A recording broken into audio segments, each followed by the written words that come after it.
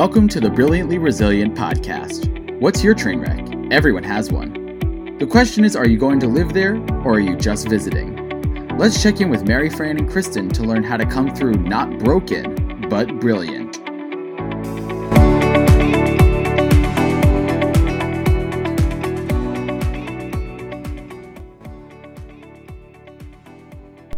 Transform every week of yours with our Brilliance Bit that will deliver right to your email inbox. Sign up for it at brilliantlyresilient.net and keep living brilliantly resilient. Hey everybody, welcome back to another episode of Brilliantly Resilient Live. We have someone who is of great interest to me with us today, Candace Platter. I'm going to read you a little bit about her bio. Candace is an addictions therapist. She is in private practice. She specializes in working with the family and the loved ones of the addict. And those of you who know our Brilliantly Resilient stories know that that is a personal situation of mine with my son, David. Candace is a former opioid addict with 34 years clean and sober. Congratulations on that. And has learned that overcoming addiction is huge, is a family condition. Everyone in the family is affected and everyone needs to heal. The addicts and their loved ones need to understand their dysfunctional behavior. And yes, the loved ones have dysfunctional behavior too. So Candace, thank you so much for joining us today. It's my pleasure. Thank you. Yes. So I want to talk right away about the title of your book, because again, it encompasses everything. And the title of your book is Loving an Addict, Loving Yourself. Yes, this is the cover. Top 10 survival tips for loving someone with addiction. And make no mistake, those of you who have never dealt with an addict may not know this, but those of you who have know this. It is about survival. Yes. It's about survival. It's about recovery. It's about empowerment. It's about all of that. So tell us a little bit, if you would, about your backstory, about how you came to this kind of work and at what point your realization, and thank God for it, your realization sparked that this is not just an addict issue. Yeah. Well, I'll do my best to nutshell my story. So many, many years ago, when I was in my early 20s, I went out for lunch with a friend, and it didn't take long for me to become violently ill after that. And we both thought that that was food poisoning, but I never got better, not for a very long time. Oh, my. And I was eventually, I just want to apologize for my voice because it's a little hoarse, and I've got some tea that I might sip on. Go for it. So this was in the early 70s, and I was finally diagnosed with Crohn's disease. And that was a new disease on the block. The doctors did not know much about it. They kept telling me that this was all in my head. And it was not in my head. But, you know, Crohn's, for most people know now what Crohn's is, but back then they didn't. And it's a very painful and debilitating gastrointestinal disease. It's an inflammatory bowel disease. And because they didn't know what to do for me, they just kept throwing more and more addictive medications at me, lots of prescriptions for Valium and codeine and OxyContin and morphine. And, you know, all of that helped, but I think they unleashed something horrible upon me by not knowing what they were doing. And I like to kind of credit them by saying addiction wasn't on the radar back then, certainly not the way it is now. Unfortunately, there are still doctors who are doing that kind of prescribing, and that's an irritant to me because I know what that can do. Where that can lead, yeah, sure. Yeah, so for years and years and years, 15 years basically, I took all of those medications as prescribed, and they were prescribed to me every week, every month, whenever I needed it, go back to the doctor, get another prescription.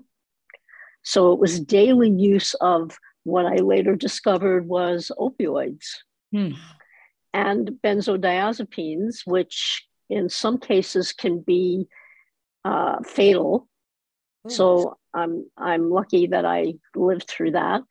But those substances, I also used a lot of pot because I liked it. I liked how it felt. It helped the shame, the stigma of that kind of disease. And I didn't understand then what was happening to me, but all of those substances are depressants in the human system. So fast forwarding 15 years of daily use of pretty much all of it, I became so depressed that I was in fact suicidal and not sure if I want to live anymore. So I think that was a real wake up kind of point for me. I didn't have the energy to really wake up at that point, but when I look back, that was a real turning point for me, because I didn't know what was going on, but I was afraid I might kill myself. Well, and I think everybody needs to understand here, and we're becoming more aware of it, but you have to be an advocate for yourself and for your own health. And as you said, back then, I mean, if a doctor said it, it was like God came down and said, do this. Exactly. And just did it. But right. I think being able to ask those questions and asking them of the people who are in charge, air quotes here, is really important. And it's just unfortunate that back then you didn't know that. But now that you're sharing that message, that's something people need to hear. Yeah. Like they said in the 1960s, question authority. So we need to question authority. Yeah. But for somebody like me, it was such a relief to have the physical pain gone, that, or not gone, but better. So it was something that I just continued to do because I did. And anybody's body would get addicted to all of those substances, including pot, because pot's an addictive substance. A lot of people like to say, oh, it's just pot. And so by the time I felt like I was going to take my life, I was basically an addict, and I didn't know that. So what is your life like? Let me just pause for a second. What was happening in your life at that point where you come to this fully depressed and suicidal moment? Are you working? Are you not working? Are you out in the world? Yeah, I was quite functional. I'm not quite sure how I did that, but I'm a little bit of an expert at putting one foot in front of the other when I absolutely have to. And now I just kind of like doing that. I like living that way. But yes, I was working. I had a cushy government job. I had a place to live. I had a car to drive, all of that stuff. But when I realized that I was at a really low bottom, as they say in addiction circles, a lot of that changed, because what I did was I reached out for help. That was the choice I made. That was the decision I made, obviously, because I'm still here, and I'm very grateful that I did. And somebody on the other end of the phone at a crisis center really helped me, empowered me by telling me that I had a choice about all of this, which I had never thought about before. So I, under the advice of a psychiatrist that I saw once, I voluntarily signed myself into one of the psych wards here in Vancouver. I'm in Vancouver, Canada, which is just one of the best places in the world, I think. Beautiful there. Beautiful here. And so I went into the psych ward, never expecting anything like that would ever happen to me. And there I was. And I was relieved to be there, because it's like, take my clothes. I'm not sure what I'm going to do to myself. So while I was there, I received some counseling that I really needed to get. And I also met some people who were going to Narcotics Anonymous, a 12-step program that was meeting every day across the street at the nurse's residence. So I started going with them. And that was the second piece of the beginning of my recovery from this. So your story is is somewhat different in that most people think that, and it's often the case, most people think that addicts just choose to use drugs, and some of them do, but they don't choose to become addicts. Like Right. that's the distinction that people need to understand. When Yeah. my son first started experimenting with Percocets and then Oxycontin and all that stuff, he didn't say to himself, I'm going to take this and become an addict. Right. There very often, and in your case, it was a physical thing, but most times addicts are trying to alleviate pain. I think all times they are. Yeah. Whether Yeah. it's psychological or physical, they're trying to alleviate some sort of pain or fill some kind of hole in themselves, but they don't choose to become addicts. So at the point that you were in the institution, how did they, now they talk about they detox you. Did they detox you? How did you get away from the daily medications and then get on a healthier path with a physical condition? Yeah. Well, I'll tell you, it wasn't easy. Mm-hmm. No, they did not detox me. They continued to give me the pain medications and the Valium in the hospital. With some of those medications, you have to detox slowly. But after I was in the psych ward, I went into a detox for about 3 weeks to get off of those substances. While I was going to Narcotics Anonymous, I was in detox as well. Okay. Oh man, getting off those substances was really hard. I didn't know my own name for quite a while, because everything I was using those substances for came back in full force when I stopped taking them. Yeah, I would have to imagine that the fear of going back to all that physical pain had to have been huge. Yeah. Yeah. And I will say that for a while, I had some medication that would help me with the pain. I mean, thank God for these substances, because sometimes we need them, but there's a line between use and abuse. And I had been abusing. But unknowingly to you. I mean, unknowingly. You were abusing them, but only because you were prescribed them. That yes, and I was a good girl then. And I did what I was told. I'm not anymore, but I used to be. Yeah. And I want to say something to what you said about your son. It's like nobody signs up for Addiction 101. Gee, let's be an addict. That'll be fun. Nobody does that. In fact, most people who become addicted think that's never going to happen to them. It's going to happen to the other guy. It won't happen to me. I can handle it. And then they can't. Exactly. So, but the point that we need to get to, and as an addict myself, even though I haven't used in a lot of years, I know that we addicts, when we're in active addiction, we know that something is wrong with our lives. We know our lives are a mess. We look around at other people's lives and they're working and having, they're in families, they're healthy, they have children, they're living a life, that's not the case with people who are in active addiction. We give up a lot of that stuff to be in active addiction. But then isn't there a cycle then that perpetuates itself? Then there's a shame at feeling like you're an addict and you're not where everybody else is. So then you take more to alleviate. Sometimes. Yep. But there's a point at which when we can really see that our lives are really a mess, that we're struggling, that's when we can make a different choice. That's where choice comes in. And this is why I had a difficult time with 12-step programs, which I think are amazing in many ways. But one of the things they teach is that addiction is a disease, first of all, which I don't believe. I have a disease and I know the difference. I can't just get rid of Crohn's. I can get rid of addiction.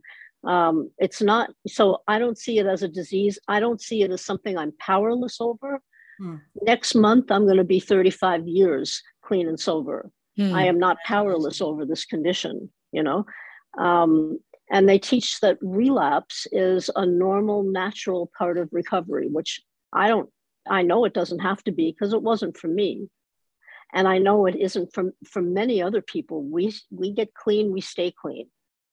So relapse isn't a normal, natural part of recovery. And I think to tell families, which is what I work with mostly now, to tell addicts or families, you've got a disease that you're powerless over and you're going to relapse. Like that's the most non-empowering thing you could ever tell someone. Right. Yeah. There's no responsibility in there, because I'd have to imagine it was a healthy dose of taking responsibility. Healthy dose. Yeah. And it's dangerous to tell people that too. I mean, people are dying out there left, right, and center because they think they have to use. They don't have to use. Nobody has to use. But that being said, and again, I'll circle back to the whole detox and all of that kind of a thing. The physical challenges that people go through for detoxing and all that kind of stuff, that dissuades a lot of people. And that's maybe where they get that idea. And maybe it's not so much that they have to use, that they're terrified of what the detox process is going to be. And then they look at how far they've fallen, and just the idea of having to rebuild, which is an incremental process, is really challenging for them. So yes, I want to bring this around to how does the family fit into all this? Because my son will say, you know, I credit him with making the choice and making the decision, because if an addict's not going to do that, forget it. He was the only one on the planet that could have made that decision for himself. Exactly. Nobody else can make it for any of us. Yeah. But that being said, then how does the family, and this is one of the things that you wanted to talk about, I know, how does the family support and not enable? Because when, you know, as a parent with a drug crazed kid, there were times when I was like, fine, I don't even care because I can't deal with this right now. Yeah. You know, and you know that that's enabling, but there's also a part of you that goes, this is self-preservation for me. So it's a really weird balancing act when you are trying to support and love an addict and trying to maintain your own sanity and do the right thing. It's so hard. It's so hard. And I'm sorry that you and your son both had to go through that, and anybody else in your family that was going through it with you. It's a very hard thing. There is recovery available that can happen. And, you know, there's a number of ways to look at this. And the way that I like to see it more than anything is to be able to say, as a family member, to be able to say to your addict, I love you. We love you. We love you so much. And because we love you so much, we're going to stop doing things that are helping you stay stuck in addiction. We understand now, we're getting some help, and we understand now that we've been doing some things that haven't been good for you. And we're sorry about that. Like, what child doesn't want to hear an apology from his parents or anything, you know? Isn't that true? Yeah. So we're sorry about that. We realize we've been making some mistakes, and it's because we love you so much. We don't want to see you in addiction. We don't want it for you. It's tearing us up. It's tearing my heart out.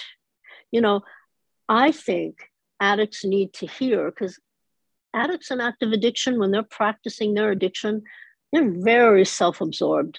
They're just focused on themselves. And I think it's important in so many ways, therapeutically for sure, that addicts start to understand how they're affecting other people, how they're affecting the people around them. So this isn't fun for us either, right? And so because we love you so much, we're going to stop supporting your addiction.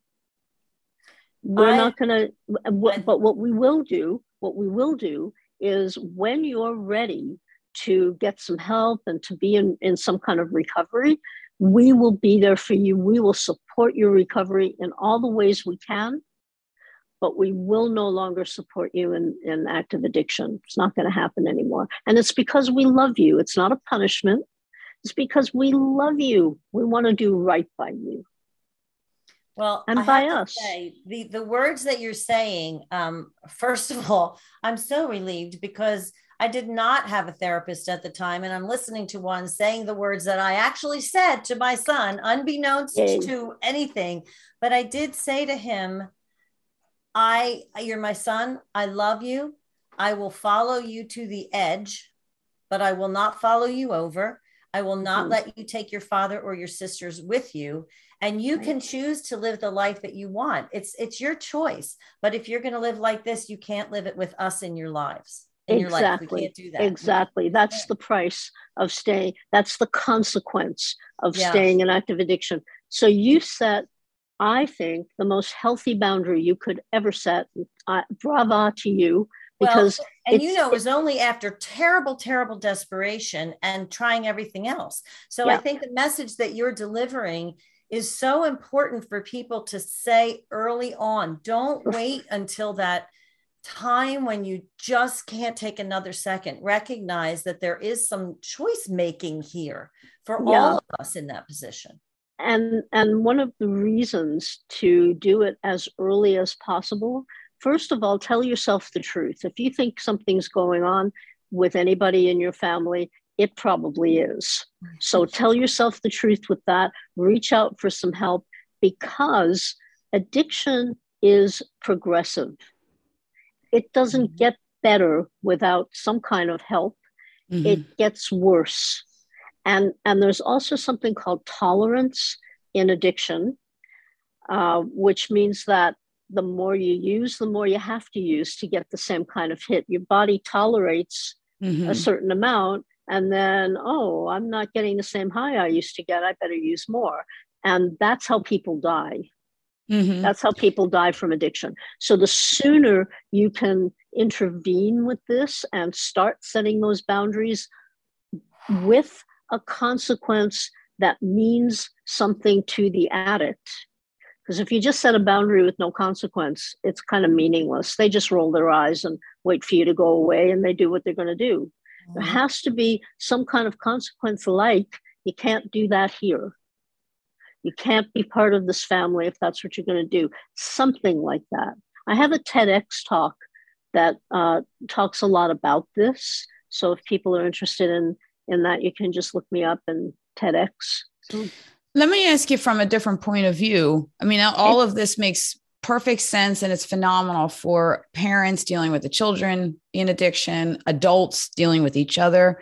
What do you say to kids that have the parent in addiction? Right. Yeah. It depends on how old the kids are. If they're younger and they've got any other family member that they can go to talk about this, that one of the biggest problems around addiction is that, again, the stigma of it, right? So people don't talk about it, and children are probably told not to talk about it. So that's a problem. But if anybody's listening, if you're a child out there listening and you're kind of young, please go find somebody you can talk to, a teacher, another family member, your best friend's mother, somebody, that you can talk to. And because sometimes other people need to intervene to help parents get better. But if you're an adult child and your parents are into addiction, one or both, then the same things have to apply, but they'll just be a little different, because you can't kick your parents out of their own home. Like, that won't happen. But you can say to them, I'm not going to be in your home. Or if you live at home, I'm not going to have conversations with you when you're drunk or stoned or both. I'm not going to be here with you when you're doing that. I'm also not going to support you when you go to the casino and you lose all your money for rent. I'm not going to support you in those behaviors, because I don't want that for you. I love you. I'm tired of seeing you struggle and suffer, and I'm learning how to respect myself. Self-respect is so important. I'm learning how to respect myself, and I don't want to support these kinds of behaviors for anybody, but especially not for you. So the same kinds of things have to apply, sometimes in a different way. I always said, and I say this all the time, and it goes back to a point that you said about telling yourself the truth. I've said so many times that the best two companions of a crisis like this are distraction and denial. And for so long, when David was starting with the, drinking, and then that led to the pills, and then so on and so on until finally it was heroin. There were periods of time, and this happens with addicts. There are periods of time where they're completely out of their minds. And then it's like they sense when you're at that breaking point, and they pull back, and all of a sudden I'm really sorry. I'm just going through a hard time. Everything will be fine. And then it's okay for a while. So you deny that there is a big problem, and you distract yourself with life because it's easier that way. So this point about tell yourself the truth. Is it true? You can't face anything unless you know what it is you're facing. That's absolutely correct. That self-respect piece, where I think the reason people have a problem with that is when you love someone, you don't expect them to treat you badly. Well, addicts treat everybody badly, including themselves. So it's very hard to recognize and accept and acknowledge that behavior from someone you love and who loves you. But in that state of mind that they are, you're so right about that self-respect piece. You have to say, no, I'm not putting up with this. Yeah. So if I can speak to that for a moment, in many, many cases, I don't know if this was the case for you, Mary Fran, but in many cases, loved ones of addicts are codependent. It's a buzzword in the addiction field. And I like really simple definitions. So my definition of codependency is when you put other people's needs ahead of your own on a fairly consistent basis. So you're dealing with other people's needs, yours goes on the back burner. And coupled with the codependency is an aspect of people pleasing. And for many people, especially women, some men, but especially women, we learn at a very early age how to people please. This is what we're trained to do. We're brought up to do. We're conditioned that way. So by the time you're dealing with addiction, you've already said yes many times when you should have and wanted to say no, because you were denying and you were minimizing and you were distracting. When you're a people pleaser, the hardest thing for you is going to be dealing with conflict. People pleasers hate conflict. They hate it.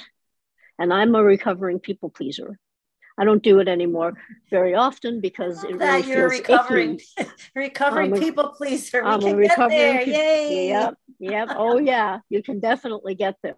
And that's about self-respect, which I can address in a minute. But the thing for loved ones, for family members to do is, if they can work with somebody like me, we can get underneath that too, because that's an addictive behavior.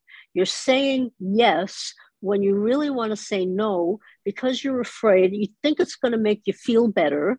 You don't want to hurt the other person, but you probably are hurting the other person by not challenging them and not confronting them and not telling them what you really see, right? So it's one of those, icky kinds of things that, so the loved ones need to learn how to respect themselves in order to set the kind of boundaries with the kind of consequences that need to be there for the addict to sit up and take notice and say, oh, this is changing.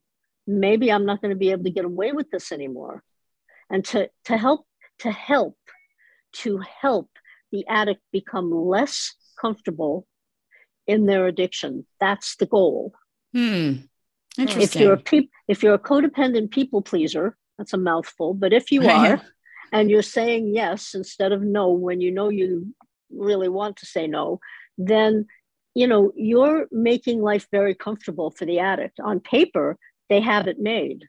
A lot of them don't pay any rent. They live in the family home. They get angry. They punch a hole through the wall, or they push, shove the, terrible behaviors. Somebody's maybe doing their laundry, maybe buying their food and cooking their food. And like, you want to come do that for me? Okay. Why should they change anything? And what we know for sure, two things. One is, if nothing changes, nothing changes. And we also know that an enabled addict doesn't recover, because why should they? Right. When you're enabling an addict, that's, the definition of that is when you're basically saying yes when you shouldn't be, and keeping them comfortable. Let me ask you this again with kids. If addiction isn't a disease, what is it? Is it a personal quality? Is it a habit? What is it that so many children of addicts become addicts also, or families where it's prevalent a lot through siblings and whatnot? What is that element? Pain, suffering, trauma. When you're a child, I grew up in an addicted home too. When you're a child in that environment, you don't really feel like anybody's there for you, because when you're in addiction, you cannot be emotionally available to anybody else. That's the self-absorption of it. And so children grow up in that environment, whether it's drugs and alcohol, or whether it's gambling, or it's watching porn on the computer, or it's eating too much, or it's overspending. The focus is on those things when you're in addiction. So the parents are there. The parents are not with the children. And that is very traumatic for children. So they have a hole inside of them too. And when they find the friend group that welcomes them and gives them some weed at the age of 10, right? And it takes away the pain, right? It takes away the pain. I'm part of the group. Some of them will just love the feeling. Some won't. Some will start to feel really paranoid on weed, but some of them will love it. And then it graduates into other things. And it doesn't stop until there's help available for people in most cases. And would you say that I'm just thinking of how many families are dealing with the addict in the family, and then the kids, and you're right. It drives me crazy when people say, well, this is a disease and you are prone to the disease, so let's remove alcohol from your life. And I'm like, that's not the person having responsibility. What would you say then? Is it a therapist? Is it a coach? What can we do for the kids of the children of the alcoholics to help them navigate this, so they don't fall into the same, if they are experiencing the pain, the same habit of medicating it? Well, again, it's such a great question you're asking. And what I would say is that it requires a holistic approach. It's not just working with the kids. Like, it's not just working with the addict. You have to work with the family. Otherwise, it isn't going to change in most cases. Right? So, but we need to work with the children. And I think, for me, the difference between coaching and counseling is that coaching, basically you're looking for solutions, try this, do that. Counseling gets underneath, gets kind of down and dirty with these things, and gets to the real issue of what's going on, gives people a place to talk about that. So I think children who have felt very abandoned and very alone because the parents are involved with addiction really need somebody to talk to and be respected and be heard, and to help them feel like they're not crazy. The other thing with children in these families is they don't know that there are so many other families with children who are going through exactly the same thing, because nobody talks about it. Nobody talks about it. So these kids feel really alone. They feel really not good enough. They can't invite friends home. They don't know what's going to happen when that other shoe's going to drop. It's a really hard situation for children. They need somebody that will hold their hand through this, and respect them. The parents also need to know that, there are consequences for you doing this addiction. You've got children that you're not looking after, and it's very possible you might lose your children until you can get yourself clean and actually be living a life that's better for them as well. Because this is not acceptable. This is not negotiable. It's not acceptable. Children should not grow up in a home like this. And if that's what you're providing, the consequence may be that you lose your children for a while until you make a decision.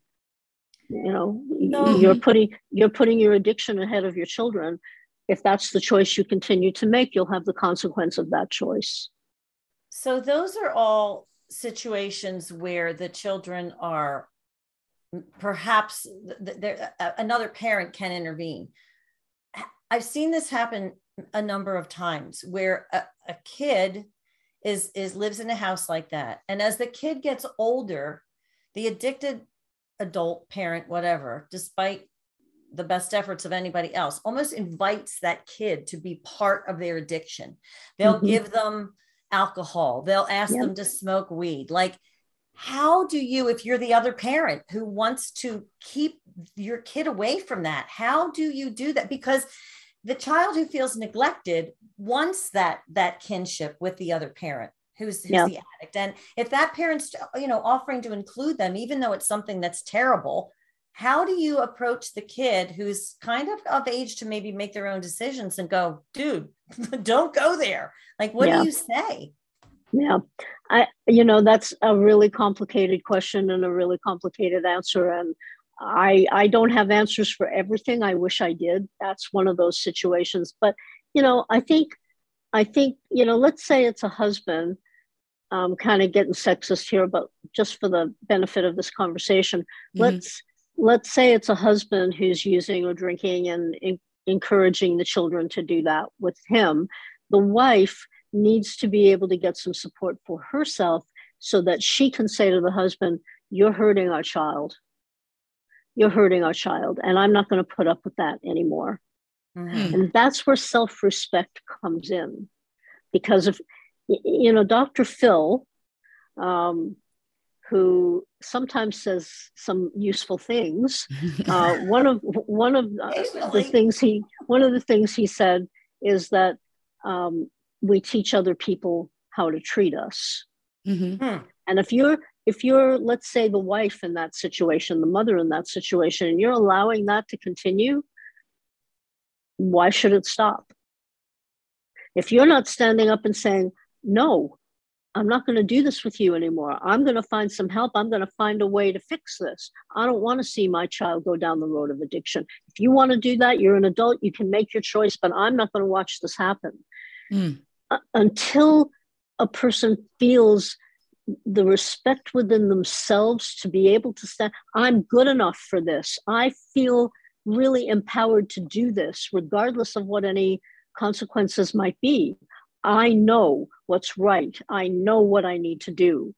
And the way to develop self-respect is only one way. And we each need to do it for ourselves. And we can't buy it at the 7-Eleven. We can't buy it. It's not bottled. The way to develop self-respect is to do the next right thing, and the next right thing after that, and the next right thing after that, and pat yourself on the back for those kinds of things and work with somebody to develop that. Because if you're a spouse of somebody who's addicted and is trying to lure your child or children into addiction, ew, really. And so you need to do something about that. And really what's going to happen is that you'll need to change what you're doing first. Your husband isn't, or your son or whoever, isn't going to come to you and say, thank you so much for setting healthy boundaries for me. Oh, yeah.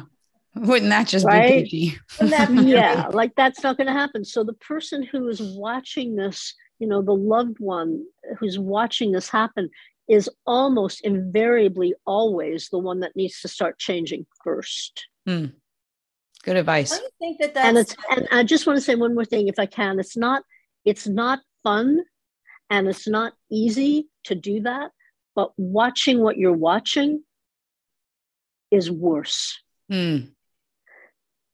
There are two kinds of pain. There's the kind of pain that goes on and on and on and on, and on. And then the second kind of pain that hurts. It's painful. It hurts. But there's a light at the end of the tunnel if you do the next right thing and the next right thing after that. And that's what I wish for your audience. Anybody who's listening or knows somebody in this situation. It's like that expression, when if you're going through hell, keep going. Keep going. Yeah. Otherwise you get stuck in hell. Yeah. Like who wants to get stuck in hell? I think to your point of you have to be the one to change. At the end of the day, that's really all any of us have control over. That's exactly right. So you have to make those decisions, perhaps starting with yourself and saying, what's healthy for me? And then I think maybe that leads you, because if you love an addict, you want the best for them. So if you say what's healthy for me, and the problem is that they are not healthy for you right now, the next decision that you will make will hopefully be leading them towards health. What can I do to help them? Right. Instead of what can I do to enable them and give them $20 and let them live at home and be disrespectful and all that stuff that you've been allowing them to do. That's the pain that goes on and on and on and on and on and on. Now, here's a question though for you. I, having experienced this, I know what this feels like. Yeah. You know, my daughters said to me many times, you have to throw him out. You have to throw him out. You have to throw him out. And in the back of my head was, if I throw him out, he's going to die. Yes. So I'm not saying yes, he's going to die, but I'm saying yes, that's what you would think. That's the feeling. That's what you think. That's the Sure. feeling. You think to yourself, oh my God, if I take my eyes off of him, he's going to die. Right. So that decision, and I knew I would have said it to anybody else who was going through what I was going through. I would have said to them, get him out of your house, get him out of your house. Yeah. But this is my child. I'm sorry, I still get emotional about it. Yeah, that's okay. That's okay. Who, I could have been sending out to die. Like, how do you get there? How do you do that? Okay. So the thing to understand is that even if you have your eye on him pretty much 24/7 and he's in your house and he's living there and if he's in so much if he's using something like heroin, excuse me, which I didn't know at the time, but I do now. Yeah, but whatever behaviors he's exhibiting are going to get worse and worse and worse. And just because you have your eyes on him, and just because he's living in your house, does not mean he won't die of addiction. This is a scary thing to say to an audience. It doesn't mean that he won't die in your home. Maybe through an overdose or drugs that are cut with fentanyl, or by his own hand because he's so depressed in his own life because his life's going nowhere. And I know and believe that there are other boundaries that can be set before you have to get out of here. You have to leave. That's the last straw kind of thing. But the boundary is something like, if you're going to live here, if you're an adult child and you're living in my house, you're a guest now. This is not something that's owed to you. You're a guest in my house. I pay the rent or the mortgage, and I expect you to contribute. I expect you to contribute to the rent or the mortgage. I expect you to contribute to buying food for the house, maybe paying some of the utilities, maybe cooking a few meals every once in a while. So you're going to need to step up. And if you're getting money from the government, and don't get me started on that, because the enabling that happens that way, that addicts are paid to be addicts, to continue their addiction, crazy. But if you're getting money from the government, then you get less, or you keep less. You give some to me. And you can put some of that money in a bank account. If you don't need it right now, you can put it in a bank account for when he's recovering and wants to go back to school or something, right? But we expect you to shape up. If you're living here, this is what you need to do, and this is what you're not allowed to do. And you work with those boundaries. And if they're not willing, or I was going to say able, but they're able. If they're not willing, if they don't make a choice to abide by the rules of your house, then maybe they're going to have to leave. But it doesn't have to come. That's not the first thing we do, is get the addict out. Right. I want unless it's so bad that you just can't stand it anymore. Right. And there's situations you have, but I want to bring the conversation as we wind up here back to your word choice. Yes. And that's so important, that we all realize that in some seemingly impossible situations, there are still choices. Yes, I think we're a choice in every nanosecond of our lives, but I know there are people who have said to me, this is tough love, with disdain. This is tough love. You're just spouting tough love. And I say, you're right, I am. That's exactly what I'm spouting. Tough love has gotten a very bad reputation. Mm-hmm. Tough love is love. And sometimes it's the most loving thing you can do for somebody, to say, I will not support you in something that's bad for you or something that disrespects me. I will not support you in that. You want to call it tough love? You can. I call it empowerment. I call it allowing the addict to make choices to be resilient. Because if you're going to keep enabling an addict, how do they know they can stop? How do they know what they're capable of in a positive way? So we have to give them a fighting chance of recovery by saying, this is not okay. It's not acceptable anymore. And yes, I guess it has a tinge of tough love. But the families I work with who do it that way, the results are just amazing. Yeah. So, yeah. Yeah. And I will say that it was, and I thank God for this every day, that my son did overdose. It wasn't on heroin because he couldn't get it that day, but he did overdose, and we got him to the hospital. And before he was released, that was the moment where I did say to him, you can't come home. You can't live like this anymore. So you're either going to rehab or get yourself on that bus out there, and I'll get you your stuff. But I'm very grateful that I had that opportunity. And of course, in hindsight, I know I waited too long. I let distraction and denial, get in there. I enabled, you don't expect to find yourself in that situation. But I also am 10 years now, 11 years. David is clean and sober 11 years.